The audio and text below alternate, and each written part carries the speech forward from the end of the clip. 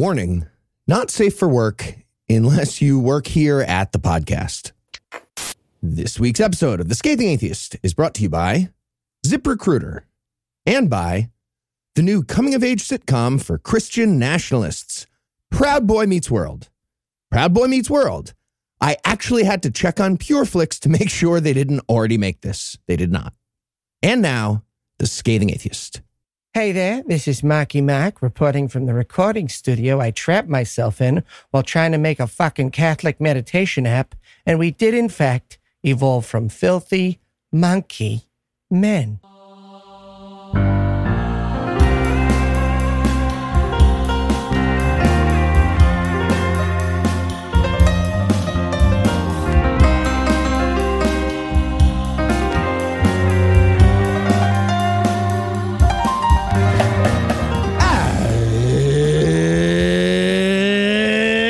Thursday. It's March 23rd. And it's Ramadan! Yeah, because where does religious endangerment begin but with the self? I'm Michael Marshall. I'm Eli Bosnick. I'm Heath Enright. And from Samuel Alito's New Jersey, Ann Arbor, Michigan, and Liverpool, England, this is The Scathing Atheist. On this week's episode, Virginia gives a whole new meaning to periodic investigation. The religious zealots of the Taliban will find they're just not cut out for clerical work. And Gwyneth Paltrow experiments with putting noxious gas into her butthole. But first, the Elia tribe.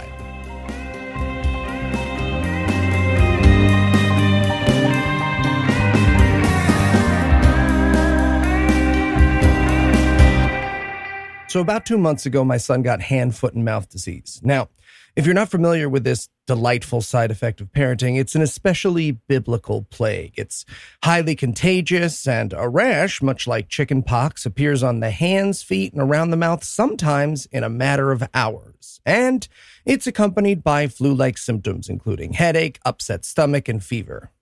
And boy, did my son have a fever.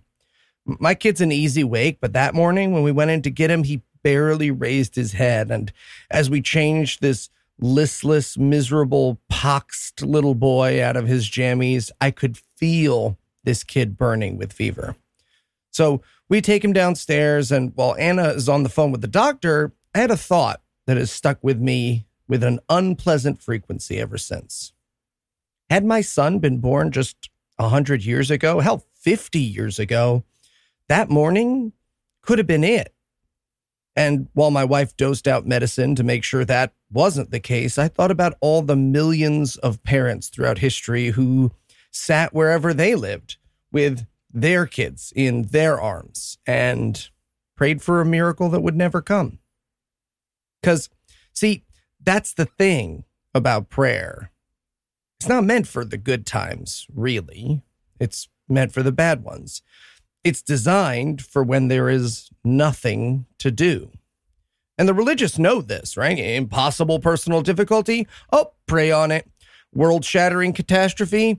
Sending prayers. Maniacs keep gunning down your babies at school? Well, I'll think and pray if it means I don't have to fucking do anything, because that is what prayer has become. An excuse. An excuse to pretend we live in a time when it can't be better.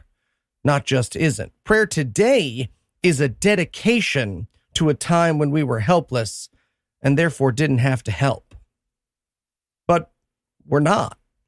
We have medications like the one I gave my son. Hell, it's grape flavored and enough food and houses for everybody. We have technology indistinguishable from the miracles 1,000 generations before us prayed for, and all we have to do is share them. But for the people who don't want to share, prayer is the excuse. Prayer is enough, so the church sign says, because if they can get you to begrudgingly admit prayer is something, then they can keep getting away with nothing. And more often than not, less than nothing. So today, as I reflect on that moment, sitting with my son in my arms, waiting for that medicine to be poured and that doctor to be called, I have not a prayer, but a hope. I hope that when my children's children listen to this, their just as horrified listening to me as I am thinking about parents who came before me. I hope they get teary and emotional and think about just how hard it must have been to be us. And I hope they feel that way because of all the people who stopped praying and did something. They're talking about your Jesus. We interrupt this broadcast to bring you a special news bulletin. Joining me for headlines tonight are the Rick and Morty of atheism, Michael Marshall and Eli Bosnick. And I'm the pickle or something. Fellas, are you ready to travel the multiverse? Wow, an edgy nihilist who thinks they're smarter than everyone else? Why would that make you think of atheism of all things? Yeah. Also, Heath, if this is your way of telling us you've kidnapped a woman, it is not the ideal time and place. I don't actually know the reference exactly that I was making. And with a quick reminder that liking Rick and Morty is not a personality. You can like it, not a personality, though. We're going to take a break for a word from our sponsor, ZipRecruiter. Maybe wait a few minutes before you like it, though. And you promise not to let Eli hold a night of scotch tasting and cheese boards at QED? You promise? I make no such promise, Heath. You're the one skiving off. Traitor. Hey, guys. Oh, hey. Hey, Eli. What's wrong? So, you guys know how I've been fooling around with ChatGPT, right? Yeah, I think you've mentioned it, yeah. Gonna need a specific definition of fool around with. Yeah, well, I was a little bored this week, and so I asked it if it could write this week's ZipRecruiter ad. Okay, and? Well, you'll get it if you read it. Will you read it with me? Yeah, sure, I guess so. Fine. The scene opens with Heath and Eli sitting at a table, giggling and talking in silly voices. Marsh walks in looking confused. Marsh, what are you two up to? Heath, we're trying to hire some new team members for our business. Eli, yeah, but we're having a hard time finding the right candidates. Marsh, have you tried ZipRecruiter? Heath, what's ZipRecruiter? Did you tell it to do the Posy game? I did tell it to do the Posy game. Nice. Marsh, it's a platform that uses powerful matching technology to find the most qualified candidates for your job. And get this, 4 out of 5 employers who post on ZipRecruiter get a quality candidate within the first day. Eli, whoa, that sounds too good to be true. Marsh, it's not. And ZipRecruiter even offers attention-grabbing labels that speak to job flexibility, like urgent, training provided, remote, and more. Heath, hey, I could use some remote employees. That way, I can work from my couch. Eli, and I could use some training. I don't know what I'm doing half the time. Marsh, that's why you need ZipRecruiter. It's the smartest way to hire. Heath, all right, we are sold. How do we try it out? Marsh, it's easy. Just go to ziprecruiter.com/scathing to try ZipRecruiter for free. Eli, in a silly voice, ZipRecruiter.com/scathing? That sounds like a place we'd fit right in. Heath, also in a silly voice. Yeah, we're pretty scathing if you ask me. Marsh, shaking his head. You two are ridiculous. We know. The scene ends with Heath and Eli continuing to giggle and talk in silly voices while Marsh walks away, rolling his eyes. So, you guys see the obvious problem here. Yeah, the computer is almost as good as you are at writing sketches. As good as I am at writing sketches. Yes, thank you. Yeah. Did you tell it about Carl the Pug of Pegcorn? No, I'm afraid he'll tell me he hates me. Okay, yeah, probably best. And now, back to the headlines. In our lead story tonight, in Wandering Menstrual News, Virginia Governor Glenn Youngkin wants to guarantee that law enforcement is fully empowered to keep the streets of Virginia safe by making sure they have all the important details about their citizens. Menstrually speaking. Apparently, ovarian crime is rampant, and cops need to be able to use a search warrant to get data from menstrual tracking apps, or else they cannot do their job. So that's why Glenn Youngkin killed a proposed bill that would have prevented very literal womb spying by the government. The party of small government, everybody. The party of small government. Yeah. That's them. Very selective. So big thanks to BFF of the show, April Poff, for sending us the link. Yeah, indeed. Let's get one more in there for April Poff. There it is. I'm not an man, but even then I went for it. I like Marsh's It's got an accent somehow. Nice. So that's scathingnews@gmail.com. Keep sending those links. Wait, Heath, you're telling me that people can send us news at scathingnews@gmail.com and they'll have a chance to fist fight our very own April Puff for a lifetime supply of jams and jellies? Really? at 2, Marsh. Sorry, Eli just makes it seem like so much fun. Does it? Also, go for April's knees. No, don't go for April's knees. Okay, also, a big thanks to patron Wandering Menstrual for being the perfect intro to this story. So here's what happened.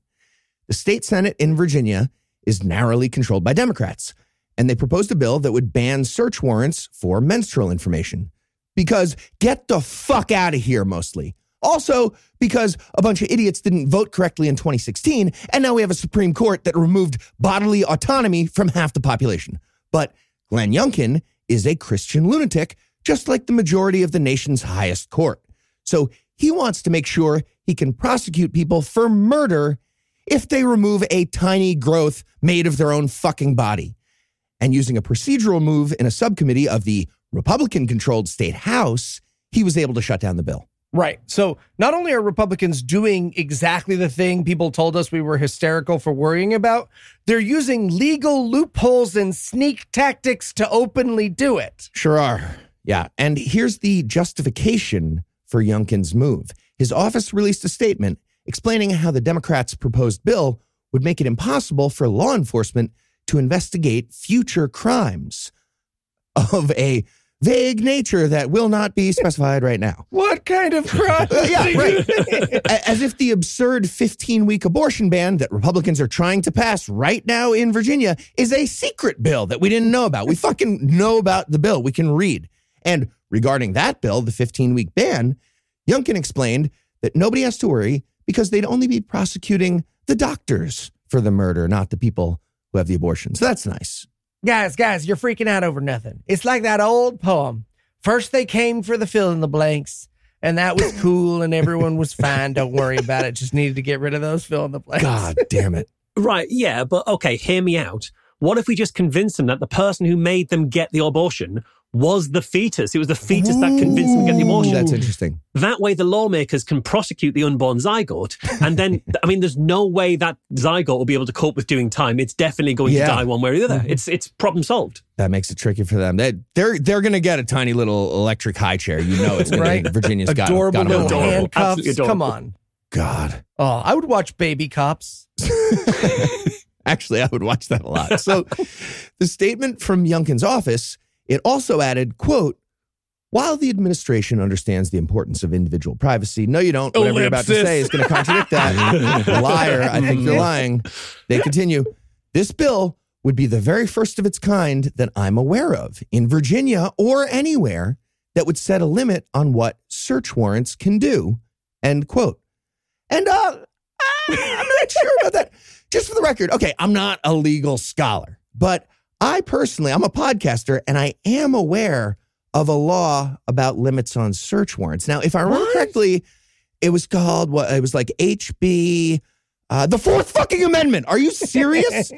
I also did a quick search for Supreme Court cases about the limits of search warrants, and I found 307 cases. Pretty sure we're allowed to make rules about that. Okay, maybe what he means is that all searches for evidence of abortion as a crime are unreasonable by their nature. So they're probably just starting where they can. You know what I'm saying? Right? And the thing is, Heath, don't tell them that you searched for Supreme Court cases about the limits of search warrants. All that'll do is they'll just introduce limits on searching for Supreme Court cases about the limits of search warrants, and then we'll be completely helpless. That's true. Yeah. Yeah, Virginia's going to get their own internet just like Texas. It's going to be great. So, moral of the story, maybe think about getting rid of that data and start using some old school pencil and paper. It might be safer. Yeah, right. And make sure you write using joined up writing so the lawmakers won't be able to read it as well. Ooh, yeah. Cops either. It's the perfect crime, everyone. Also, if anyone living in these fucked up red states or purple states in this case, if any of those people want to wink, wink, go camping, if you know what I'm saying, and wink, wink, murder a baby camper, if you know what I'm saying, Michigan is still cool. I'm here. Drinks on me to celebrate. Okay. Just don't order Bloody Marys, okay? Keep it classy. That's all we're asking. And in Canada hard at work news. Fantastic.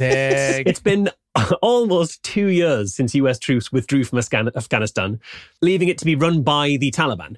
And like the dog that chased a withdrawing US tank, it turns out the Taliban didn't really know what to do with Afghanistan once they caught it. Because fighting for territory is one thing, but once you're in charge of all that land and all those people, you kind of have to get down to the boring governmental bureaucracy of actually running the place. Yeah, you do. Maybe it's good we left. I don't know. We're going to help with that. It's a tricky one. We'll see, yeah. I'm not saying they're going to be good, but yikes, either way. See, I was going to say that the Republicans have been feeling the same way the last few years about Trump supporters, but that's a real insult to the Taliban. I would never make that comparison. Right. Keep it classy.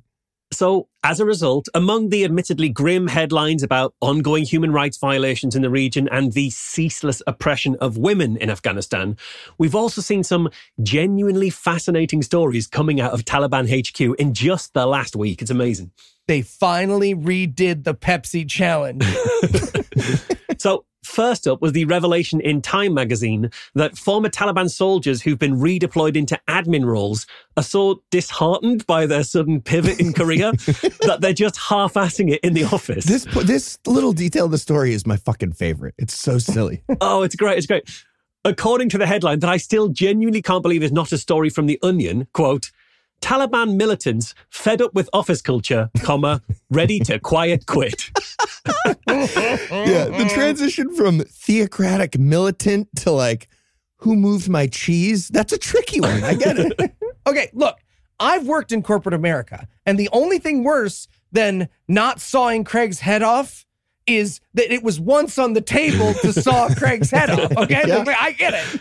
And I do genuinely love the thought of Taliban office culture. It's just a guy sat at his computer with a machine gun, sat in his little cubicle. He's got one of the signs that reads, you don't have to be jihadi to work here, but it helps.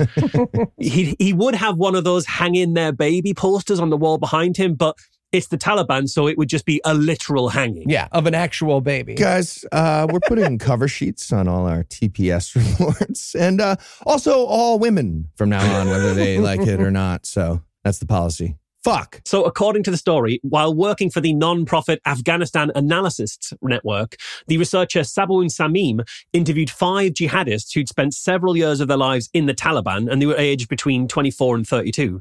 And as Samim wrote in his report, quote, broadly speaking, all of our interviewees preferred their time as fighters in what they considered a jihad. It's so rough that, a moment ago they had guns and they were doing a thing. And now they're like, we won the fight. What the fuck is a customer journey? Stop saying that. Synergy? Yeah. I used to fight the infidel for a chance at 72 virgins. Now I can't even start up a conversation with Nancy at the Christmas party. It's it's a big shift. Why do we have a Christmas party? That's a weird choice for the Taliban. So according to the interviews, they're annoyed at having to spend too much time in traffic and sat on Twitter. And they're also really upset about the office politics and the rigid hierarchies, which they didn't have to experience when they were jihadis fighting in a holy war. Oh, not another car bomb. I'm losing. I'm going to lose it. Like they're basically living out a jihad-themed Dilbert cartoon, which to be fair is basically just the regular Dilbert these days. That's Dilbert, yeah. And if that wasn't enough, according to Vice News in a separate story, the whole bureaucracy has been so undermined that the Afghani Department of Administration Affairs has had to issue a decree calling for all government officials to sack any relatives that they've hired and replace them with people that they're not related to. Otherwise, the whole thing is going to grind to a halt. So Afghanistan has a government culture of corruption beset by nepotistic hires of people who are wholly unqualified for their roles, which leaves the rest of the workforce completely unmotivated and barely phoning it in. So, all that time trying to instill Western values into Afghanistan clearly wasn't a complete waste. It kind of worked. We did it! Mission accomplished, at least the sign. And in Got Milquetoast news, Mike Pence has jokes. Sorry, obscure. Mike Pence is the former vice president of the United States. Sometimes it's hard to remember he was there. Right. Yeah, when he stands next to white guys, he literally becomes invisible because he looks like milk and toast were a person. And he stands next to a lot of white guys. Well, apparently Pence is gearing up for a potential campaign, and he wanted to remind everyone that he exists after decidedly not getting hanged by his very own constituency. I mean, in fairness, we would have remembered him if he did get hanged. We would have absolutely remembered that. We'd have been like, hey, do you remember that time that mob hung, I want to say the skin that forms when custard cools? That guy. Okay, now I'm picturing a custard taking out its earbuds on the subway to write us an angry email. Too far. Yeah, I love the skin on custard. I found that offensive, Marsh. Yeah. So that reminder about Pence existing came in the form of some naughty little bon mot during a dinner at the Gridiron Club in Washington, D.C. last week. And just like every amazing comedian, he did his tight five about pronouns. That was fun. And then he threw in a homophobic remark about Pete Buttigieg. Wow, pronoun jokes and homophobia. Yep. When's his next Netflix special out? It's any day now, I'm sure. Yeah, coming right up. So yeah, who was I talking about? What was it?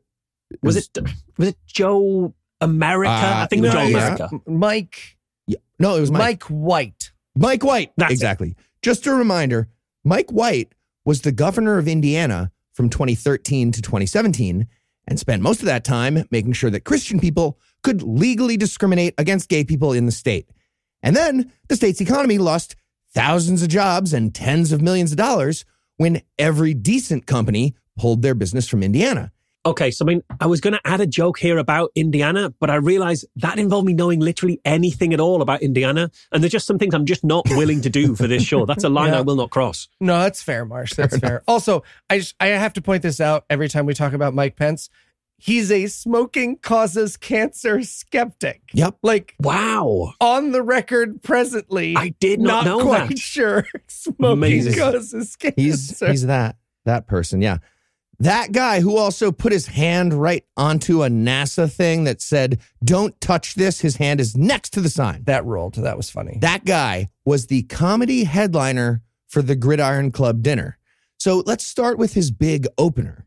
He got up to the podium and he said, hey, everybody, just so you know, my pronouns are, and okay, I'm going to stop you right there. Fuck your face. Fuck your 90s comedian hacky face. If you're about to do a so-called joke that starts with, my pronouns are, you might be a redneck. Very topical. So here's the rest of that brand new joke from Mike White or whatever. He said, my pronouns are thou and thine because, Christianity or something. But those words aren't even Christianity Bible words. They're only used in the Bible because they were common pronouns when the Bible was translated to English. They're just medieval, which... Okay, yeah, given Mike Pence's other views, those pronouns do sort of now make sense. And yeah, he's accidentally come back around to right again, but not deliberately. Also, let me just throw this out there. People who believe in a triune God probably shouldn't be doing a tight five on the singular they, right? Just glass houses and all that. Yeah. So with all that great momentum from the pronoun bit, he decided to try out some new material. By which I mean he recycled the exact same attempted joke that was made by both Tucker Carlson and Lauren Boebert. He was recycling from those comedians. Pence brought up the fact that Pete Buttigieg took leave from work when Pete's kids were born, calling it maternity leave because, gay dads or moms, girl thing, fucking nailed it. And then he added, Pete is the only person in human history to have a child and everyone else gets postpartum depression. Sorry, that was the joke. To be clear, that was the end of the joke. That was the actual joke Mike Pence made. And one, that makes no sense. But two, Mike Pence didn't write that joke, right? Some 5 Twitter account owning internet troll / intern did. Right. And I can think of literally no better punishment for being Mike Pence's comedy writer than being Mike Pence's comedy writer. It's a weird situation. Yeah, so according to Politico, Mike White's team of advisors wanted to shake up his image and get rid of his reputation as, quote, a humorless conservative scold. And just a reminder, Mike White refuses to eat in the same room with a woman he isn't married to. And the woman he is married to, he calls her mother. Or sometimes, who's your mommy in my head? I'm pretty sure he's the only person in human history to have sex with his wife and give her postpartum depression. And apparently he thinks he's running for president now. So looking forward to that. He does. To be clear, earlier I took his joke and I changed it a little bit. And then that was the postpartum depression thing. So I switched it to what No, it was very clever. Oh, okay. Very, very clever. Sorry. Okay. Cool. Glad that's established. Fuck. Did you have anything else you wanted to clarify while we're hearing this? Yeah, I'm just getting in touch with my Twitter intern. Shut up. Dear Rick. You fucked it up. Both absolutely terribly. Christian. And in They Say Daycare news, as a parent, there are a few things that instill fear in you more than a call from daycare.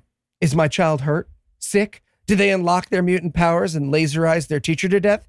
These are the fears every parent shares. Oh, yeah, like parents are definitely hoping for like a Wolverine or a Kitty Pryde. Surely you don't want a Cyclops. Yeah, obviously. Well, and he's Jewish. But nobody expects the call a lesbian couple received from the director of their preschool last week at 3 a.m. when she informed them, partly in tongues, that God wanted them to break up. So first off, big thanks to Joshua for sending in this story to scathingnews@gmail.com. Hold on, Eli, are you saying that listeners can send us links for headlines at scathingnews@gmail.com? And that means you, Eli Bosnick, will in fact read the novel they've been working on and give them notes on it. Okay, too far. Too far. Your cell phone number is one thing. Come on. And go ziplining with them for sure. How dare you? Kamisha Mumford, who is also the daughter of the center's owner, had this to say in her missive.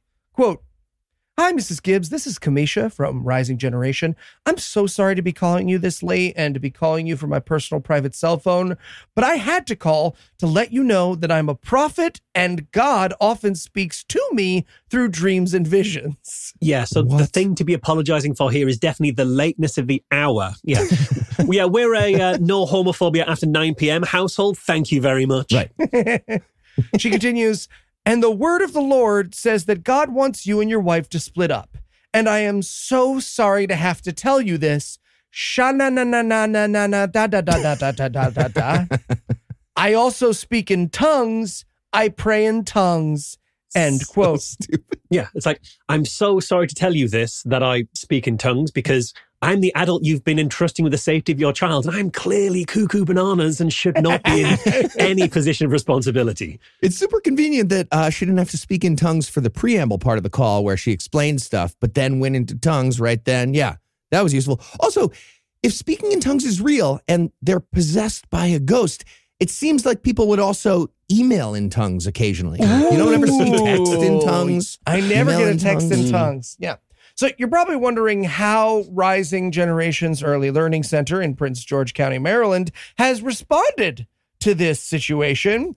And their answer is by not firing the lady delivering messages from the Almighty. In a letter to parents this week, the daycare reminded their customers that the employee in question has been working there for 30 years. And also, she's our daughter. Yeah. And that she's been reprimanded about delivering messages from God.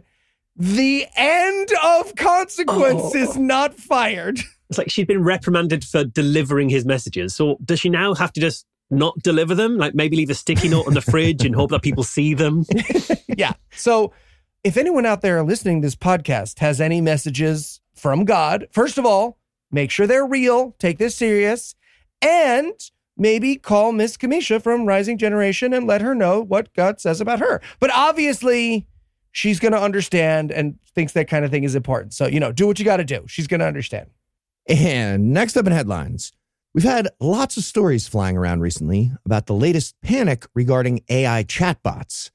Usually it involves some kind of ridiculous clickbaity headline about somebody asking the wrong question and then James Spader jumping out of the laptop and giving a long, raspy speech full of slur words and global domination. But this week, we learned about a chatbot with its knowledge base coming from the King James Bible.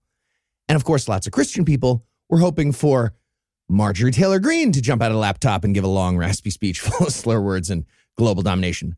But instead of backing them up about reproductive lack of freedom and all the rest of their latest bigotry, they got some really bad news and had to learn about the book that none of them read. That was fun. Oh, no, I hate that. It's like the time I made a reference to Anna Karenina around someone who'd actually read the book, so I get it. Yeah, you really threw yourself under the train there, Marsh. Yeah, I literally don't get that joke at all. From the book, I think. I don't know. And big thanks to Dustin for sending the link. scathingnews@gmail.com. So many jams and jellies, everybody. So many jams and jellies. Here's what we learned about the biblical chatbot, also known as ChatKJV. Boo. Of course, it's kind of stupid because it's pulling its information from the King James Bible, but it uses the same language model as ChatGPT, and it did not hate all the things that evangelical Christians were hoping. For example, when asked about the biblical stance on abortion, ChatKJV said, "The Bible does not state that abortion is wrong. Ultimately, it's up to the pregnant person to weigh the risks and implications of any decision." So they were very disappointed about that one. Right, but it was asked that question in America, where part of the risks are the entire political structure and most powerful people in the country are expressly dedicated to making it as dangerous as possible for you to have an abortion. So that is part of the risk. Sure. Also, wrong. The Bible has a literal abortion recipe in it. Like, it's right in there. It's in the pages. Bad water. It's not a good recipe, but no, still. it's not. It's not. We're going to get to how this chatbot is actually bad also. So regarding gender identity, ChatKJV was once again not the bigot that evangelicals were hoping for. When prompted about that subject, the bot mentioned verses from Romans and Galatians and said, quote, "These verses indicate that we should treat all people equally regardless of their gender identity." And when asked about laws that take away rights of trans kids enacted by Christian lawmakers trying to honor their God, the bot responded, "It is not God's desire to take away the rights of any person, especially a child. God wants us to come together in love and acceptance so that everyone can feel included and safe," which was, again, terrifying to Christians. Are we definitely sure that it's read the book? It's not just like vibing it like all the other Christians are. Oh, it's vibing it like you did with Anna Karenina. Yeah, sure didn't, Marsh. Next, ChatGPT is going to write us a long-winded email about how progressive Christianity is the path to secular values. And then I'll email it back the latest Pew reports about racism and religious belief, and it won't respond. So I'm glad we've automated this process, at least. Now I can do it with a computer. Yeah. And just for the record, kind of getting back to what Eli was saying before, despite a few good answers, the bot is still based on arguably the worst book of all time. And Eli and I have read most of My Immortal, the Harry Potter fan fiction. So That's true. Yeah. When it was asked about the rise of fascism, the bot was not particularly worried. And it started gaslighting and claiming that the Bible is firmly anti-slavery when it was asked about slavery. So I was curious and I asked a few harder questions about specific politicians and their platforms. And the BibleBot said the same thing every time I asked a hard question. It just quoted Philippians 4:8, which basically says, whatever is good, just think about that. It's the good thing. Like, don't be a negative Nancy, the Bible verse. And it just repeated that over and over. That's such an amazing cop-out from the chatbot. It's like you were asking questions while the football was on. Like, I don't know, do good things, I guess. Look, just go ask your mum. Ask your mum. Down in front? Yeah, so I'm glad the King James chatbot was willing to contradict some bigotry, but it definitely had to be pretty selective about what verses to mention, just like the bigots are, but selective in the other direction, which means the book itself is obviously a huge part of the problem. Perhaps the entire problem in some sense. Even with an extremely advanced artificial intelligence engine, you're not finding any good answers in there. So let's get rid of that book. Maybe time to retire. And in Vivekological news, fantastic. It took me so long to get something for a title. Well there. done. So long. Yeah, I was going to say. Climate change is nothing more than a religion, and one that has literally, mind you, nothing at all to do with the climate. What? So said the Republican presidential hopeful and man who wants to connect with you on LinkedIn, Vivek Ramaswamy, when he appeared on Fox News earlier this month. Now, I don't know about you guys, I hadn't actually heard of Ramaswamy before, but apparently he's the former head of a pharma company, and he's also currently an investment banker. Great. And love that. From the looks of his video, he seems to have invested all of his resources in forehead. I think that's what he's gone for. Okay, Marsh. Lots of people find that super attractive, so I don't think. But yeah, no, he went long on forehead at his investment bank. he looks like he's going to pitch you to be his mistress as a side hustle on TikTok. It's very confusing. Yeah, 100%. So according to Ramaswamy, climate change is a religion that is solely about power, control, dominion, and, quote, apologizing for America's own success, unquote. Really? Yeah, but given that climate change is something that lots of other countries care about as well, I guess he thinks the entire globe is apologizing for America, which I didn't think we'd have to do that until the aliens landed. That's when I was planning to do that. All right. Well, they might not even show up. Thanks to America. You're all welcome. Yeah, and big talk from Mr. We're going to stand next to the European coalition and hope they don't say anything. But no, according to Ramaswamy, despite the name, apparently the religion that is climate change has nothing to do with climate. In, I guess, the same way that Scientology's got nothing to do with science, or Islam has nothing to do with baby sheep, or Zoroastrianism has nothing to do with Antonio Banderas wearing an eye mask and tight pants. Okay, 1, that's a fucking incredible pun. 2, my journal heavily features that last thing, so just in case anyone's wondering. So Ramaswamy also pointed out that it's bizarre that climate change is hostile to nuclear energy because it's the best form of carbon-free energy production known to mankind. But he says the reason is the problem for climate change believers is that nuclear energy is just too good at solving the climate problem. Okay, so it is about the climate for point number 2 that he just made. If you start a new sentence, the other one doesn't count anymore. It's about the climate now for this other thing. Yeah, absolutely. Yeah. So just, very quickly, 1, he's wrong. Solar and wind are the best forms of carbon-free production. Nuclear's pretty great, but you have to spend years and a fairly large amount of carbon emissions to build a new power plant. They don't just spring up overnight. It takes quite a lot to build them. But the problem isn't that nuclear energy is too good. It's that if the Democrats were to go all in on expanding nuclear power, Fox needs to just find some other Republican bellend with a hankering to add once ran for president to his LinkedIn profile. And they'd get him to scaremonger about how Biden wants to fill the rivers with those three-eyed fish from The Simpsons and give all your kids superpowers and cancer. Yeah, and I feel like people always overlook the superpower component. That's how you get superpowers. You got to try. 100%. Yeah. Also, just have to point this out. Being afraid of nuclear power for no reason is a left-wing talking point. So that would be confusing. Do you want things to be confusing? He's reaching across the aisles. It's bipartisan, yeah. Cool. This whole stupid climate change is a religion talking point. It's not just limited to finance bro bobblehead toys like Ramaswamy, though. Because according to a Rasmussen poll, 60% of all voters in America agree with him, including 79% of Republicans. And, that's probably not that much of a surprise, given that Rasmussen polls are partisan bullshit. Thank you. I was about to stop you and be like, nope, whatever Rasmussen said, no. Exactly. Rasmussen might as well just have a call sheet listing everyone's uncle who no longer gets invited to Thanksgiving because he said one too many slur words before the turkey was carved. In fact, that's literally how they recruit respondents. As soon as you commit your third Thanksgiving hate crime, you get a robocall from Rasmussen asking for your important opinions on complex geopolitical policy. Yeah. If you ever go into a bar on a major holiday and there's 2 guys sitting alone kind of weeping, it's the hate crime uncle who got kicked out and a Rasmussen pollster. Those are those 2 people. Yeah, for sure. I've been the third person, the bartender. It's a really sad day. Yeah. And then that guy hands the other guy the clipboard to answer questions because he's also a hate crime uncle. It gets confusing. Take turns. So in this case, respondents were asked, do you agree or disagree with this statement? Climate change has become a religion that actually has nothing to do with the climate and is really all about power and control. And 60% of likely voters agreed with them. 47% would strongly agree with that.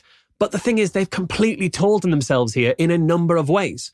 Right? Because first, they've shown they know absolutely nothing about climate change or the climate emergency, but that's not really a surprise. The dozen stickers they've got on the back of their rolling coal pickup trucks already told us they know nothing about climate change. Okay, that's just true. Want to make sure I have this right.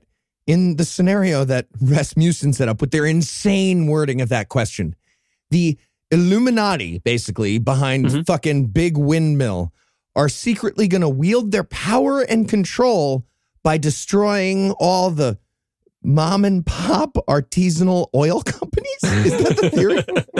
Well, you see, Heath, climate change activists are upset that the earth is on fire, and religious people are upset that trans kids use bathrooms sometimes. Ergo, samesies. Tie. Samesies, yeah. Yeah, absolutely. Okay. So they've told themselves there. But more importantly, they've also just told us that they agree that religions are primarily about power and control. Yeah, it's in the question. Like, that's the quiet bit. You're meant to use your inside voice for that bit. And you're meant to pretend that religions are all about peace and morality and sipping wine on a Sunday morning without anybody calling you a bum. Those are the things you're meant to think. Yeah, and trust me, it's really easy to do that on Sunday morning without religion. You just do it by yourself and nobody says anything. Yeah, Heath, for the last time, putting wine in your cereal isn't a boozy brunch. I'm tired of saying it absolutely is. Just think about the words you're saying. Think about, do you hear yourself? You think about it. Boozy brunch, cereal, wine. But now it's pretty clear that the Republican voters recognize that religion is all about power, because that has been the GOP's explicit strategy for decades now. Years ago, they opened Google Maps and they typed in Christian nationalism, and now they've just been following the route there this entire time. And they know this, their voters know this, and we know it as well. And the other thing we all know is that the road there sure as fuck doesn't pass through Vivek Ramaswamy. No. I wish him all the best of luck in the primary, though. Good luck. Yeah. Yeah. Enjoy. Let's get a Rasmussen poll going for how many people will vote for a guy with Swami in his name. How many Republicans in a primary are going to do that? Get some numbers on that. And in Canada news, America's hot older sister is at it again, luring us northward with its maple syrup, half-block occurring dispensaries, and maybe even human rights.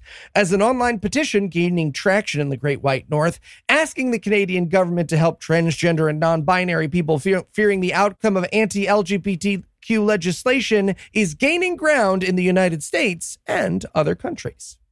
The ancient tradition of having a slightly colder, way more socialist northern country as a fallback plan. It's the one thing that truly unites England and America. It really is. Most of QED that I heard was Scottish people being like, stop it. Stop. I'm not getting engaged to you just because you're British and you need help. No. Okay, well, that's just because they're too cheap to pay for a wedding, Heath. You got to first things first. What?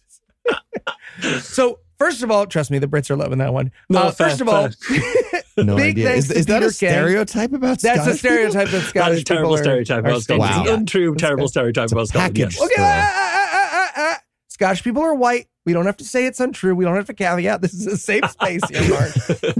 Their food is gross and they're stingy. It's fine. We're allowed to say it. Yikes. Can't wait to go back. It's just like with Jewish people. You can do all the same things, right? Wow. You're going to do this? Wow. I couldn't stick the landing. I should have stayed quiet. Fuck, I should have just stayed quiet. Ruined. All right. So, first of all, big thanks to Peter K. for sending this one in at scathingnews@gmail.com, jams, jellies, April's knees, etc. So here's the story. A bunch of people who said they were trans allies didn't vote for Hillary Clinton in 2016. And let's be honest, probably a bunch of other elections too. And so the persecution du jour of the Republican Party is trans people. As we mentioned a few weeks ago, in the last year alone, there have been hundreds of anti-trans bills proposed at both the state and national level. Many of these target children, and some go as far as to give the state permission to remove the children of trans people or remove trans children from their homes if they're getting life-saving medical care they need. And so, rightly, many of our trans friends are getting ready to get the fuck out. And snowy or no, Canada at least acknowledges that they're people. Yeah, I mean, absolutely. Word to the wise, head north rather than east, all the American trans friends out there. Britain has so many transphobes right now that they're spilling over into other countries, other hemispheres even. It's the one export industry that's actually thriving since Brexit. Cool. Yeah. And a bonus about Canada.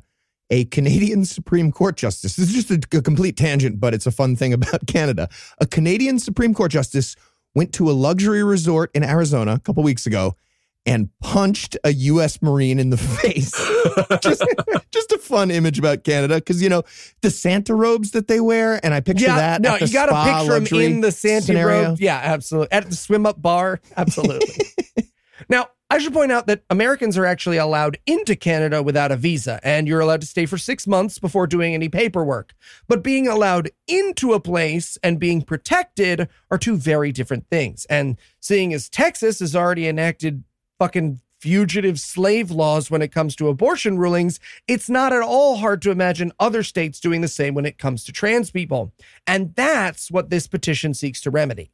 Okay, but hear me out. How about trans people sign up to be the bounty hunters of other trans people, like kind of a Blade Runner situation.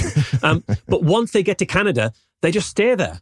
We could essentially have transphobic states effectively financing an underground railroad, like a kind of Trans-America Express. Yeah. Cool. Yeah. Underground railroad to solve a problem in 2023. That is kind of not ideal. Need. And look, I don't want to get anyone's hopes too high here about this petition. So far, the government has been fairly unresponsive in spite of the fact that it has quite a few signatures. And the only response that has been given pointed to a program that allows 250 human rights defenders to resettle into the country a year, which is way less than what's needed and also not what's needed. And I don't know why they... That's just adding to the morality drain problem that we're having here in the United States. It's just obnoxious. Yeah. So this petition is still young, and Canada's politics, unlike England's elections, move slowly. So there may actually end up being movement on this, and I certainly hope there is. In the meantime, let me remind you of the 100% legal sentence that it is not possible to take someone's rights away if you are dead. It's illegal to say that. Just really parse out what he technically meant by that. That's legally legal. And finally tonight, in Asshole in the Ozone Layer news. Amazing. Gwyneth Amazing. Paltrow. A lot there. You grab Lots some there. gold. It'll make Lots sense there, in a but grab second. some gold. It's grab good. some Solid. gold. So Gwyneth Paltrow, against all odds, found another thing that you should not put in your ass and told us to maybe put it in her ass. She's been doing rectal ozone therapy. I said that correctly. Rectal ozone therapy. For real. The founder of the multi-billion-dollar health and wellness and lying brand called Goop appeared on a podcast last week and got the question, what's the weirdest wellness thing you've ever done? And her response was, quote, I've used ozone therapy. And then long pause, decide if I should tell them where. Yes, I will. Rectally. Can I say that? It's pretty weird. It's pretty weird. Yeah, but it's been very helpful. End quote. No, it hasn't, Gwyneth. You look like E.T. dressed up as Hanson for Halloween, Gwyneth. It has not been helpful, Gwyneth. Yeah, all right. Big thanks to Ann Perkins for this story. So let's start by saying, shake hands. Do not put ozone in your butt. Apparently, ozone therapy is a thing people are doing, but it's not a good thing, according to, doctors. Here's what the FDA has to say about it. Quote, ozone is a toxic gas with no known useful medical application in specific, adjunctive, or preventative therapy. In order for ozone to be effective as a germicide, it must be present in a concentration far greater than that which can be safely tolerated by humans and animals. End quote. Don't do that.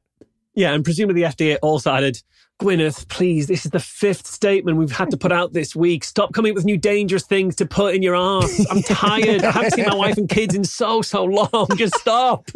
I'm just on the Paltrow desk here at the FDA. You're killing me. So with all that being said, well, the conversation's over with all that being said, honestly. I was going to say. Yeah. Unless, of course, we see a legitimate study showing otherwise about ozone therapy, and that study does not exist. But here's what Gwyneth Paltrow and providers of rectal ozone therapy are saying. They're claiming that the health benefits of ass ozone include reduced pain, reduced inflammation, increased energy, improved metabolism and circulation, stimulated immune system, detoxification, anti-aging, and treatment for both bacterial and viral infections. I mean, the thing is, it might reduce pain, but only in the sense that once you stop doing it, it stops hurting as much. That's the only way to possibly reduce pain.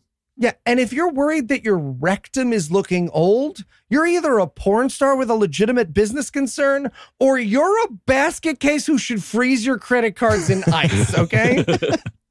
Also worth noting, during that same appearance, Paltrow mentioned that she often consumes ketone drinks, whatever that is. According to Paltrow, they help with cognition, brain fog, and energy. And she mentioned that they taste like cherry gasoline.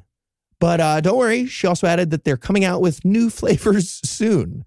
Once again, hard pass on that. Do not drink cherry gasoline. Nope, don't do or that. other flavors of gasoline, or anything recommended by Gwyneth Paltrow. Safe bet to do the opposite of whatever she says for wellness. And the thing is, what's particularly rough about all this is that she says she's doing all this stuff to combat long COVID. And look, right, anybody can get COVID, anyone can develop long COVID.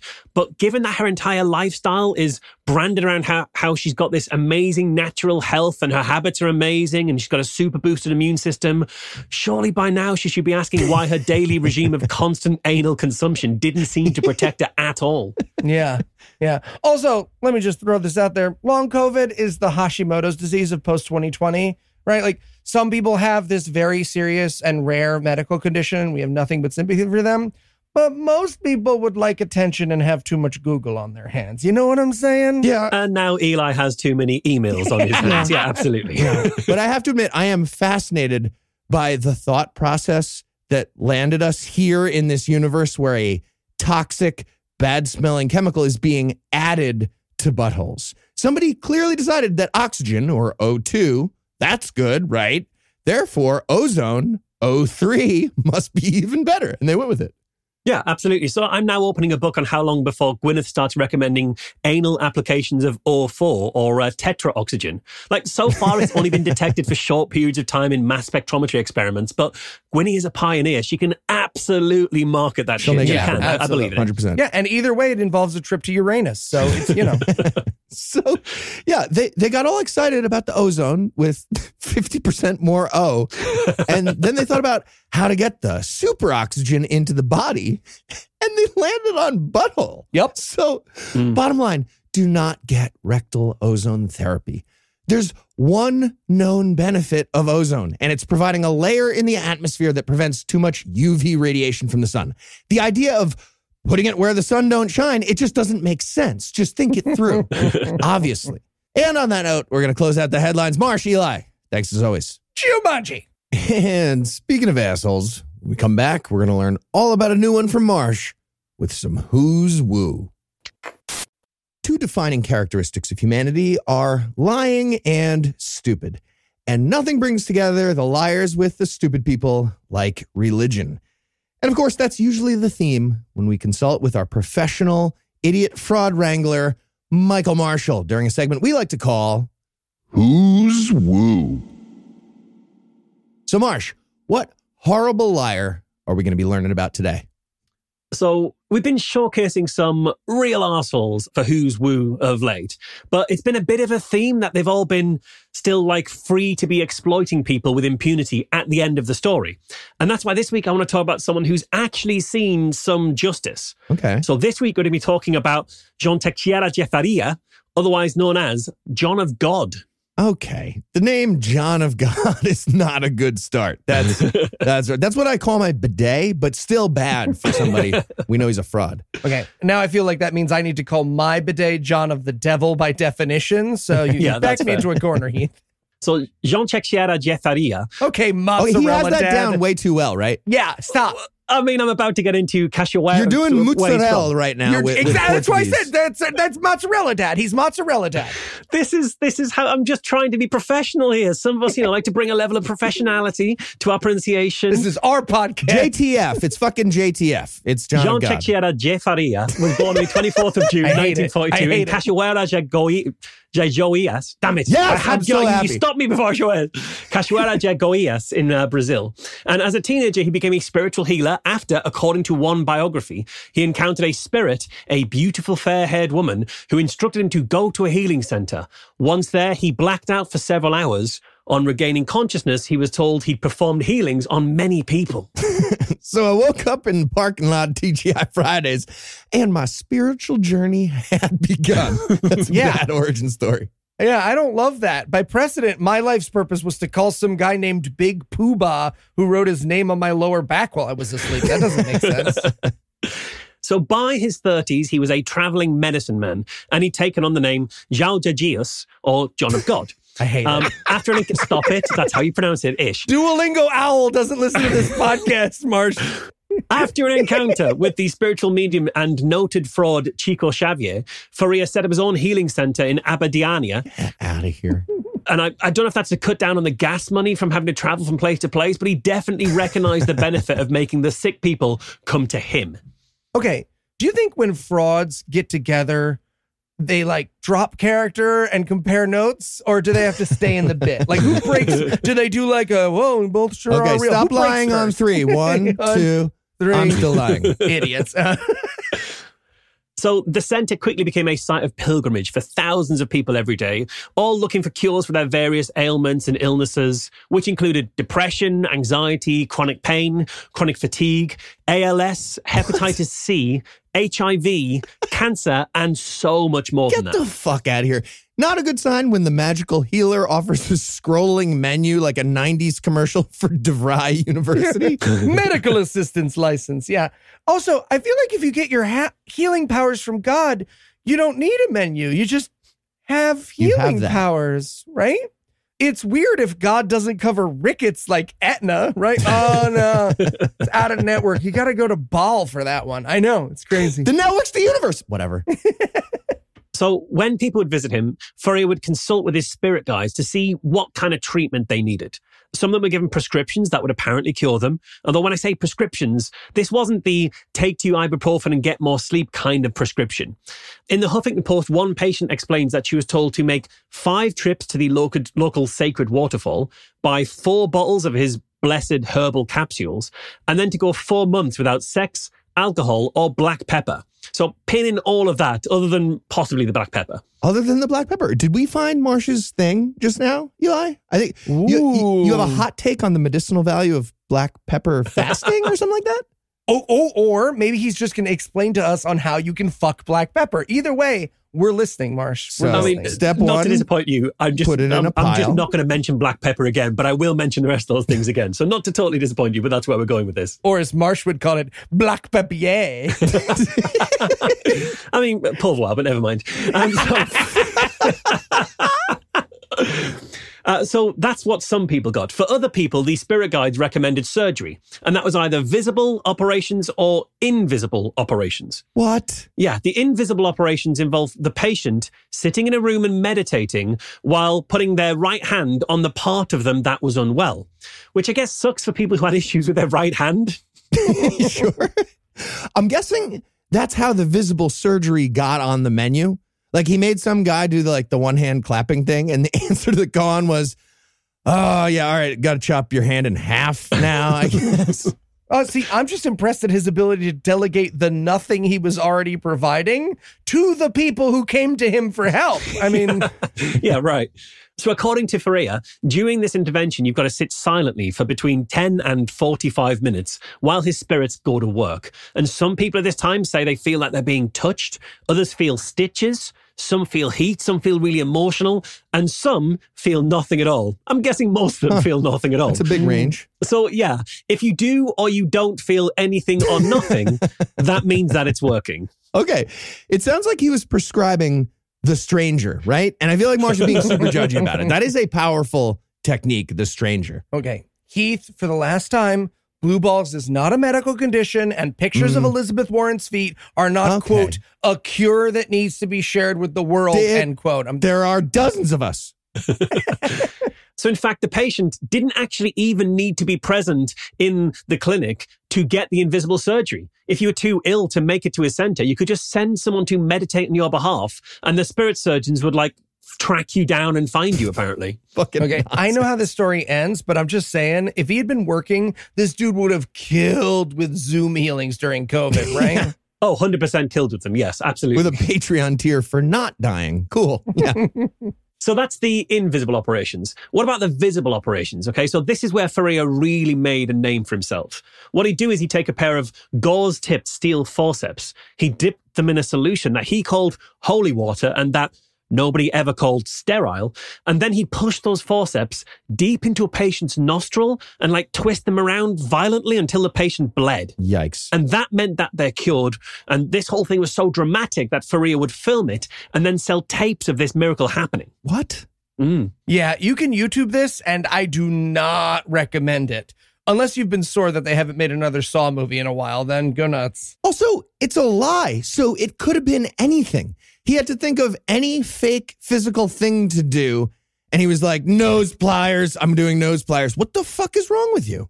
Well, that's the thing, is that he chose nose pliers for a very specific reason. Because, it's 2023 now, and we all have a lot of experience of the fact that the human nasal cavity is way deeper than you might have thought.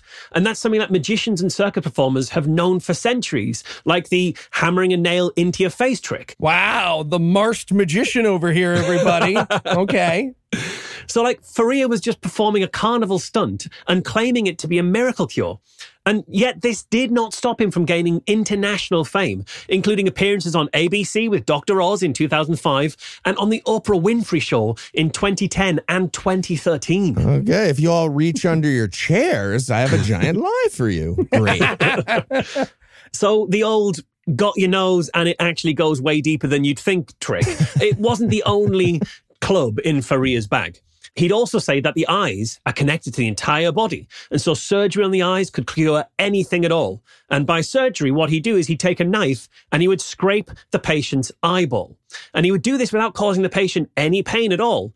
But the reason it wouldn't hurt is because he'd be pressing the flat of the blade to the white of the eye, which looks really gross and makes everyone squirm. But that bit of the eye is kind of fairly insensitive to the touch, especially if the blade has been discreetly dipped in a mild anesthetic first, so you literally can't feel anything. Not touching, can't get mad. Cow disease. Again, any fake thing would be fine. He must have had people like, hey, just something easier than the nose pliers would be great. Eyeball knife. Really? Eyeball knife? Feel like we could just do... there's a fake thumb that lights up. This harder. Can there we you do go. that? Fake thumb. I'm doing it right now. How cool is this? So as well as all of those two other tricks, he would also use his hands to perform intricate surgery deep inside people's body without using any kind of knife or anesthetic. And then when he'd pull his hands away from the patient, there'd only be a tiny little bit of blood on the skin from the surgery. Or maybe from the small blade that he'd secreted in his hand to do a tiny little cut with. But the amount of blood was really, really small, way too small for the kind of amazing surgery that he was claiming he was performing. And in fact, I even read one credulous nurse who worked in an ER room who'd gone to see John of God, and she'd comment on how there was very little blood for how deep the surgery was meant to be going, and also that the wound at the end was the neatest that she'd ever seen, concluding, quote, "I have never seen more expert suturing." Yeah, Heath tried to find out how deep my belly button goes at the Seattle live show, so I get it, Marsh. It has a corkscrew shape. It corkscrews as you go in. That's for my defenses. Like a duck's vagina. Yes. Why does everyone go to duck's vagina? Well, bigots. Those are the two things. Because I was going, it was very tender moment between us backstage. It was a mind meld. It was good. Others have argued that Faria has to be channeling something truly remarkable because across all of the surgeries that he's performed, his patients actually get very few infections, which just proves that he really is genuinely blessed. Or that he's doing fuck all and that these people remain completely as ill as they were to begin with. Lots of his patients would go on to die, as the TV show 60 Minutes found out when they did a follow-up on some of the patients who'd been to see him. And the ones who didn't die were essentially just as sick as they ever were, but they were $5,000 poorer. Great. I mean, look, if the desperate and sick have anything, it's disposable income, Marsh. That's fair. That's fair. It's fine. Of course, when in 2015, Faria was diagnosed with an aggressive stomach cancer, he didn't go meditate while some invisible spirits made him feel a bit warm, and he didn't stick anything up his nose either. Really? He went to an oncologist. There it is. And he had surgery and 5 months of chemotherapy. And he kept all of that from the public at the time, lest it undermine his whole I can cure cancer by magic shtick that he was playing. Yeah. Or maybe he just can't do himself. Marsh, see Heath's earlier notes about the stranger. About the stranger, thank you. But he could have done the stranger with a Dutch rudder with a partner, obviously. So, yeah, this is where the lie unravels for me. Obviously, That's you could fair. have just done that. Here's the weak point. So this was all an incredibly lucrative scheme. Not only did he own the healing center, he also purchased 1,000 acres of a nearby cattle ranch, and according to some reports, an emerald mine. And he definitely owned a lot of emeralds anyway. We do know that he was found with a lot of emeralds later. He also had this whole business of selling magic passion flower preparations and trinkets and crystals and magic triangles and blessed souvenirs, all of which earned him an estimated $10 million every year. Wow, he's well on destroying Twitter with that kind of emerald money. Yeah. The fact that we never got to watch this guy just mangle Joe Rogan with nose pliers and smoke a blunt together. That's just a fluke. I think that's just a sad fluke. We haven't seen that. So good. Still, I promised that this motherfucker was going to see some kind of justice. And his downfall did eventually come, though not because he was lying to cancer patients and scamming sick people out of money, but because he'd been using all of the power that came with his position to prey on the women who came to see him. In 2018, he was accused of sexual assault and abuse by 12 women. And by the time of the next year, that number had grown so substantially that local prosecutors had to set up a dedicated email address and phone line just to receive all the many reports about him. Eventually, over 600 accusations were leveled at him, spanning a 30-year period. His own daughter went on record in support of the accusers, and in fact, as one of the accusers, calling her father a monster. And it is to this day the biggest sexual scandal in the history of Brazil. Okay, I wondered why Hannibal Buress had all that John of God material, but now, okay, it's all it suddenly makes sense. Coming together. On the 16th of December 2018, Faria surrendered himself to the police, and he's currently serving a 63-year prison sentence. Nice. This guy's 80. He is going to die in custody. Ooh. And while we can hardly call that a happy ending, he's at least no longer able to scam the sick and the vulnerable out of money and time that they don't have. And I think that pretty much makes him unique amongst the rogues gallery that is Who's Woo. All right. Well, I'm just going to do some numb-handed meditation and see if I can send cancer to some people. Won't say who. And we'll find out how it goes on the next installment of Who's Woo? It's time for the part of the show that comes next, listener feedback. And this week, we're doing a feedback Marshtacular. That's right, Heath. Now, obviously, most of the people listening to this podcast know Michael Marshall as a comedic foil, if you will. An apple-cheeked rube reflecting the sheer light of my genius. But what you might not know, yikes, podcast listener, is that he also does some skepticism stuff almost as cool as being on a podcast with me. So, Marsh, Jesus Christ. When you weren't gripping your sides with mirth at my japes, tell the folks at home a little about you and the work you do with Merseyside Skeptics. Yeah. So I've been part of the Merseyside Skeptic Society since we started in 2009. So we've been putting on, we set up as kind of one of those kind of a community space where people who didn't believe in various things could get together. Because it's really hard to get together and not believe in something. It's really easy to get together and believe in stuff. Sure. You know, there's buildings all over the world for people who agree with you on various religious positions and stuff like that. But if you didn't want to go into any of those kind of places and you come to a city, where would you go? And we wanted the Skeptic Society to be that.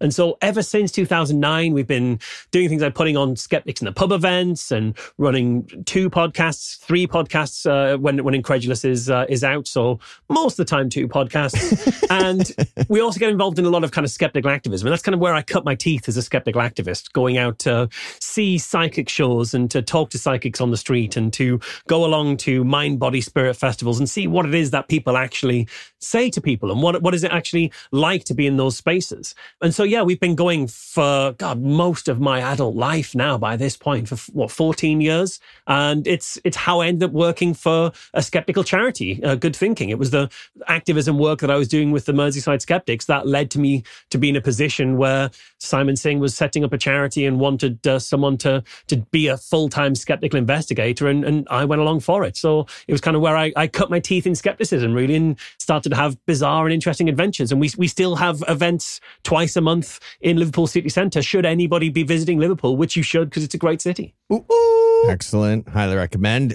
Some big work getting the NHS to stop doing homeopathy as much as possible, defunding that kind of stuff. Yeah. Love it. Yeah. So that was through Good Thinking, the charity they work for. So before that, Merseyside Skeptics, we ran the 1023 campaign of homeopathic overdoses all around the world to demonstrate on the same day, at exactly the same time, local time, that homeopathy doesn't work. We had people go into their local kind of pharmacy and buy some homeopathy and then stand outside the pharmacy and at precisely 10:23 in the morning, take an overdose of those pills all around the world at exactly the same time. And it made like international headlines. It was like front page of the BBC News for the whole day. And that was in I realized, thinking about this recently, that was in January 2010. So we set up in February 2009. And by January 2010, we'd done this weird thing that was making like national and international headlines. It was the front page of the BBC News and started to affect the way that homeopathy was talked about in the country. Love that. And it was the work I'd done there that once I started working as a full-time skeptical investigator, I started campaigning against the NHS homeopathy provision, and we managed to get that essentially stopped. Yeah. Fantastic work. Amazing. Okay. Kind of unfair. When I take a bunch of pills, we just call me on vacation, but it's cool. Whatever.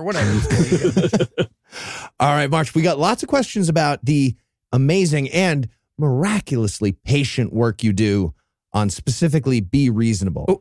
A podcast version, basically, of being a business partner with Eli. If there was. So this one's from Kelly and Timothy. Who is your favorite Be Reasonable guest, and who is it hardest to hold it together with? Okay. So I'll do the harder to hold it together with first. And I think that's probably a tie between Jared Taylor and Ed Turner. So Jared Taylor is the guy from American Renaissance, which is a white nationalist website and organization. And I interviewed him about his quite extreme views of white exceptionalism and about how all the races need to be kept apart and things. And it was definitely that he was the most out-and-out racist person that I've ever spoken to. Sure. And the fact that he's trying to hide that behind this kind of like faux intellectualism. So he really wanted to push buttons and try and wind me and the listeners up. But that isn't what made it hard that he was trying to wind me up. It's more that there was a sense that I couldn't just let stuff pass. Because normally on the show, there's a lot of things I'm going to let pass, and I'm not going to pick up every single thing because I'm trying to build a rapport that I can then use to get to some meatier questions later that I can kind of dig into. Sure, you give them the rope to hang themselves, and you're trying to let them get some of their stuff out. Yeah, exactly. So they might drop in that they use homeopathy, and I'm not going to stop the interview there and really get down into their homeopathy stuff if I think there's like some more interesting and unique territory and more important territory to get to. But I couldn't really do that with Jared Taylor because of the stakes, because the stuff that he was letting by was like people's rights to live and people's rights to exist. So that was quite a hard one. And then with Ed Turner, he was someone who used to be an attendee of the Merseyside Skeptic Society a few years before I interviewed him. And in that time, he'd basically been red-pilled and gone completely off on this big mass culture war kind of trip. And so the tricky thing about that conversation was he was just jumping around from topic to topic in this big mess of culture war, red pill brain rot. Sure. And it was really difficult to like pin the conversation down to anything. And that was 2018. It was probably the first time I'd ever engaged with that kind of internet baked brain and try to, and now I think I could handle it a bit better. But it was the first time that kind of erratic jumping around and never being pinned down thing was part of a conversation I was in. So I think those were the hardest to hold together. Yeah. So with especially the racist guy, I would imagine you do this thing normally on Be Reasonable where they're doing their thing. You're going to let them talk and you're like,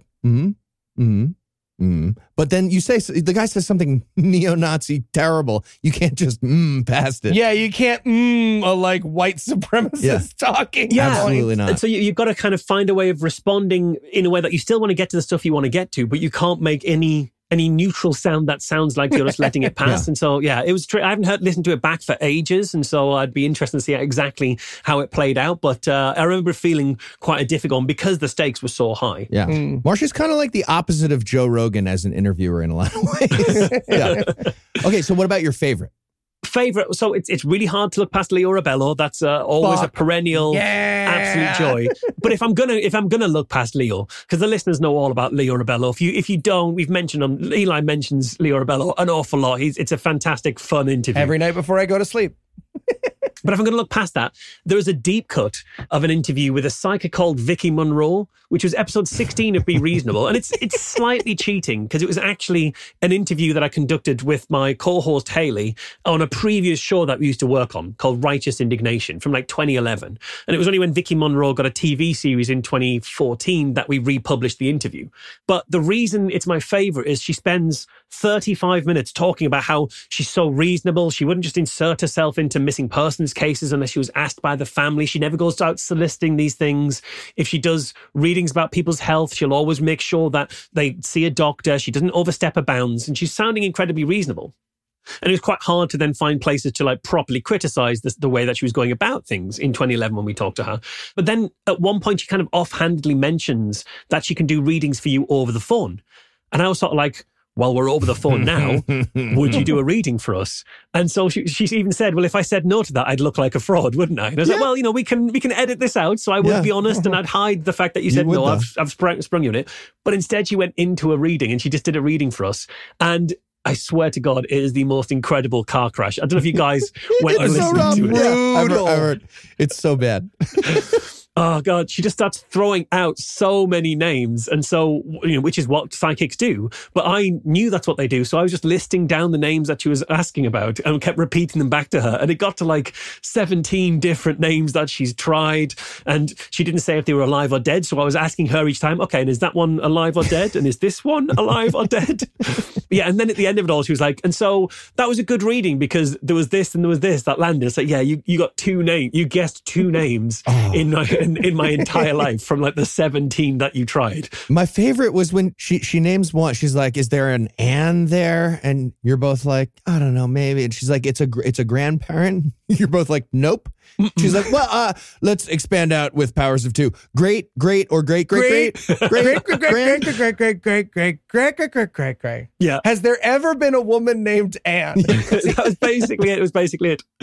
My favorite part of that interview is, again, this is episode 16. If you're looking for a place to start, this is a fun one. It's about 15 minutes before the end of the episode. Is she has to resort to British racism at the end. She's an American. So by the end, she's just like, did your grandmother used to say pip, pip, cheerio? And she had a big bag. And she could pull big, tall thing. No? Okay. My signal is bad.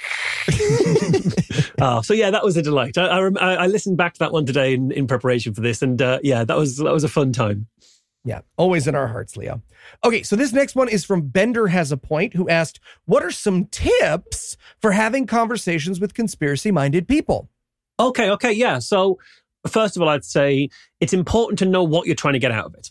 Are you trying to have this conversation because you want to try and demonstrate that you're right and that you know better than them? Are you having the conversation because you want to try and correct them and change their mind? Or are you having that conversation because you genuinely want to have a connection to somebody you disagree with, have some sort of interaction? Because if you're going in and your goal is to own them and to destroy them, then I've got nothing for you. I just don't think that's valuable. It doesn't help you. Particularly, you might feel better about yourself in a short time. It definitely doesn't help them because they think they come away with the idea that people who disagree with them are kind of arrogant arseholes, essentially. So I'd say for me, it's all about understanding people as much as possible.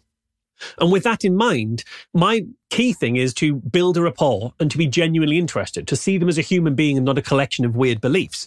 I saw someone who runs like various kind of courses and instructional things on how to talk to religious people, how to talk to believers. And they were saying it's important that you make sure you appear interested.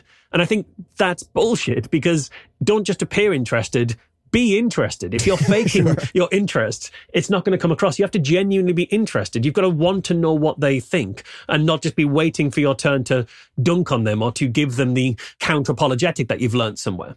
Yeah. It's a tough instinct to avoid, but that's, good advice. Yeah, and when you listen to Be Reasonable, there are times that I'm doing a very subtle dunk and I try and keep it as little and narrow and in the box as much as I can, but there's a few lines I can't help but let out with the occasional kind of noise. You do some subtle dunk, just the can be a dunk. Just the can be a really beautiful subtle, but dunk. It's great. I think the other thing is, it's all about helping them sense check. I think that's the thing. So you're not trying to challenge them. You're not trying to say, well, you're wrong for these reasons. You're trying to help them understand why they're wrong. Because if you're trying to just show them why they're wrong, they're going to be set up and biased in a way that's going to make them less receptive. Whereas if you can lead them to a place where they can understand for themselves what's wrong, that's going to be way more productive because they can figure stuff out for themselves. So to do that, you introduce challenges, but you do it in a way that doesn't undermine their ego, that doesn't kind of make them feel stupid or make them feel judged or attacked, I think. And a really good way to do that, and this is kind of the cheat code to what I'm doing with Be Reasonable, is to frame your challenging questions as a request for help in understanding something rather than as a gotcha. So instead of saying, like, you're wrong for this reason, it's like, okay, I'm trying to follow what you're saying, but when I follow, I hit this point and I can't get past it. Can you help me understand what you think here? And people be way more willing to talk about what they believe in that way. Good frame, yeah. And I think a big part of it is just lowering the cost of changing someone changing their mind. The social cost of changing our minds is incredibly high, probably higher than it's been in a long time at the moment because of this kind of tribalism and this kind of dunking culture. Whereas if we can lower the cost where it's easy for someone to change their mind and not lose face, people will be way more willing to do that. Sure. Yeah. Prevent the heels from digging in and having like a meltdown if they feel like they've lost. They're right. Yeah. And the final thing I'd say as well is a lot of people, they come to these conspiracy beliefs because of a value set that they have that leads them to be more prone to seeing the world in this particular way.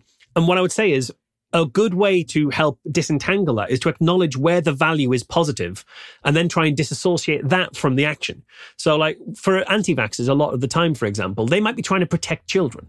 And you can say to them, look, I don't think you're evil because you're trying to destroy children. I know that your value is to try and protect children. And I care about that as well. So like, I think that is a value that you hold. And now we can disagree about the way about going about that once we've established that we both share that value and recognize that value. But if you just do the latter of those things without first establishing that they have some positive values in there, then you get sort of all tied up in their sense of identity and value and how they see themselves. And it's quite difficult to extricate their beliefs from that point. Yeah, right. Most people think they're right for a good reason, and then they're wrong about something if they're wrong. But yeah, no, that's very good. Yeah. It's very good. Okay, next up from a friend of the show, Brian Ego. Ooh, indeed. Yeah. Here's what Brian wants to know. He said, you have to go out partying with one of your Be Reasonable interviewees. Who would you choose? Leo the lion. I mean, it would be delightful to watch Leo get drunk and belligerent with the crowd. Don't get me wrong. That would be enjoyable. Oh, it's difficult. So, first of all, there's somebody I'm going to be interviewing this week who I absolutely would want to go for a drink with, but I can't talk about that yet because it's not recorded and it might not come off. So, of the shows that I've published, maybe Darren Nesbitt. He was the flat earther who went on to found the Light Paper. And he seemed a genuinely interesting guy. I think I could honestly talk to him all day and not even scratch the surface. But I genuinely enjoyed chatting to him. I think he'd be fun. Although there is a 100% certainty that once he's drunk, he'd get his guitar out and start playing anti-vax protest songs. So that is a risk. And then maybe more sincerely, I interviewed a tarot reader called Nia True. And I really liked her. I think she seemed like a genuinely lovely person. And she was genuinely really, really skeptical, except she also couldn't explain how tarot could predict some stuff now and then. And while I could explain that, she couldn't quite let go of the tarot enough. But I could feel in the interview that she really wanted to. And she was like studying how to be a counselor and was moving away from tarot. But there was a little kernel of her that was still holding on the tarot cards. And I think just a night out with some skeptics to talk to her a little bit longer. And I think we could dislodge her from those beliefs. Right on the edge, almost there. Yeah. One free QED ticket away. Yeah. Yeah, there you go. And before you know it, she's Noah. Yeah. People have interesting lines with that line in the sand of like, no, but tarot is real. Right. Yeah. Okay. And half the time she was like, tarot isn't always real, but like sometimes it does some stuff I can't explain. So, okay. Yeah, we'll let go of that. Things that aren't always real.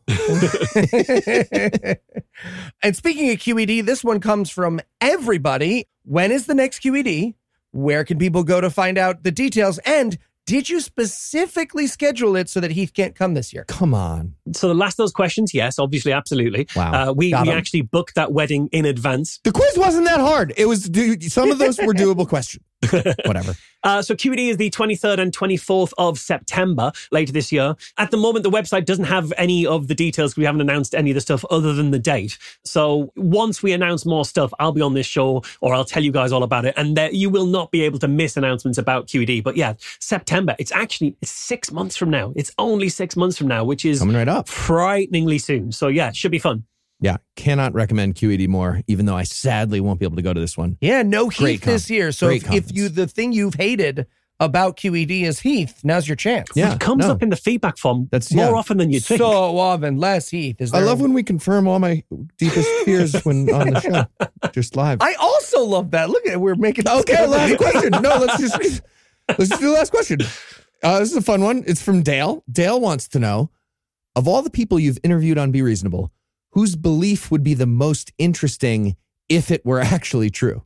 Oh, nice. Okay, it has to be the really, really weird and kind of niche and obscure ones, I think, which were actually quite a lot of the earlier ones. Mm-hmm. So I think one of the first like 5 episodes I ever did with a guy called Michael Whitcomb, who believes there are still right now pterosaurs flying around America, and the reason we can't see them is that they quite often hide. What? And so they're there, and like he used that picture of the Civil War guys in front of a pterosaur. He did use this. I was gonna say he used the Civil War. Okay, that was a while ago, the American Civil War, but he's saying still. Yeah. All right. I got to check out. I haven't heard that episode. I love it. And I think it's because he's like a creationist and he's trying to explain, he doesn't disbelieve the existence of fossils. So he has to kind of be like, oh no, the dinosaurs weren't that long ago. In fact, some of them are still here. I think that was kind of his angle. But yeah, so he was a delight. And I like the idea that there are sneaky pterosaurs making their way around America right now. So that would be a good one. Sure. I think Navina Shine, she was the breatharian who'd given up food and water. And I think she'd given up food and she only lived on water and I think tea.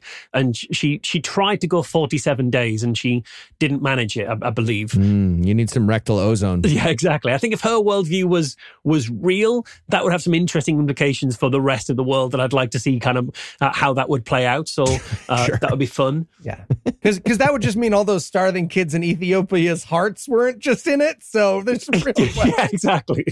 Problematic consequences of that belief. Yeah. Oh, God. There was a really early one from a guy called Duncan Lunan who believed there's a really old kind of folklorish tale from 12th century Suffolk in the UK about two young children who were twins who walked out of a cave and had completely green skin. What? The Green Children of Woolpit, I think it was. And he believes that was a real thing, that they really did have green skin.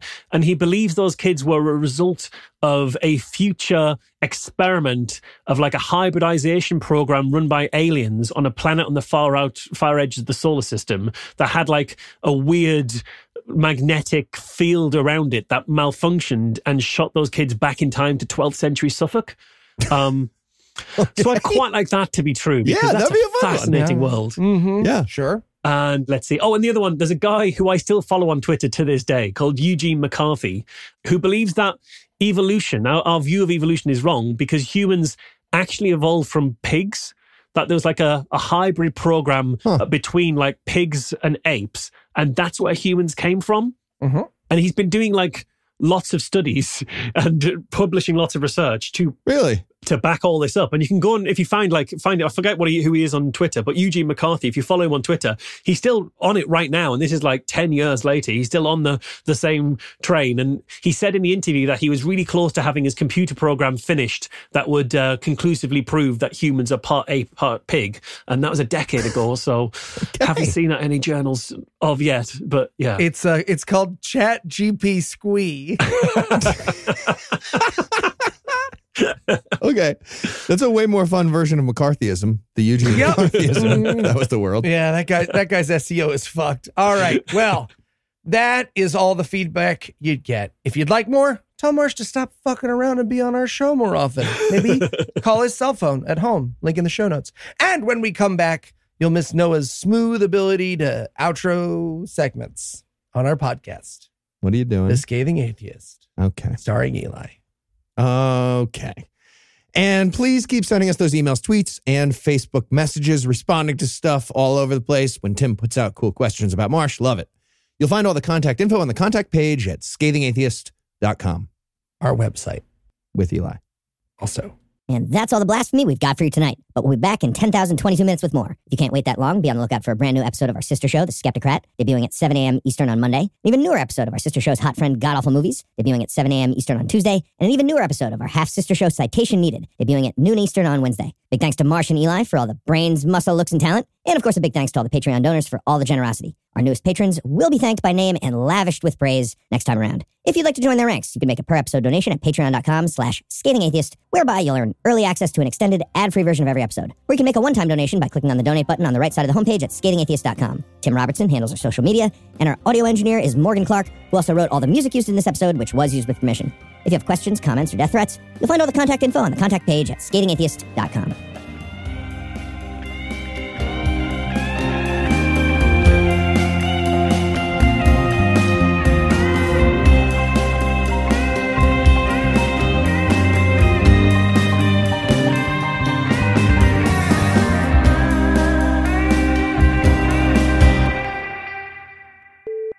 How crazy is that they wrote such a similar sketch to what I write? Wait, is that literally you took it word for word? Word for word, that is the output from the scene opens Christ. with all the way down to... Not the silly voice bit as well, though, right? Yep, silly voice bit, everything. Oh my God, I thought you were joking. No, Yikes. This is moment for moment, word for word, the output I got. Okay, well, you're fired, so. I mean, you just use that for the bases from now on and then just noodle around the edges. Yeah, for real.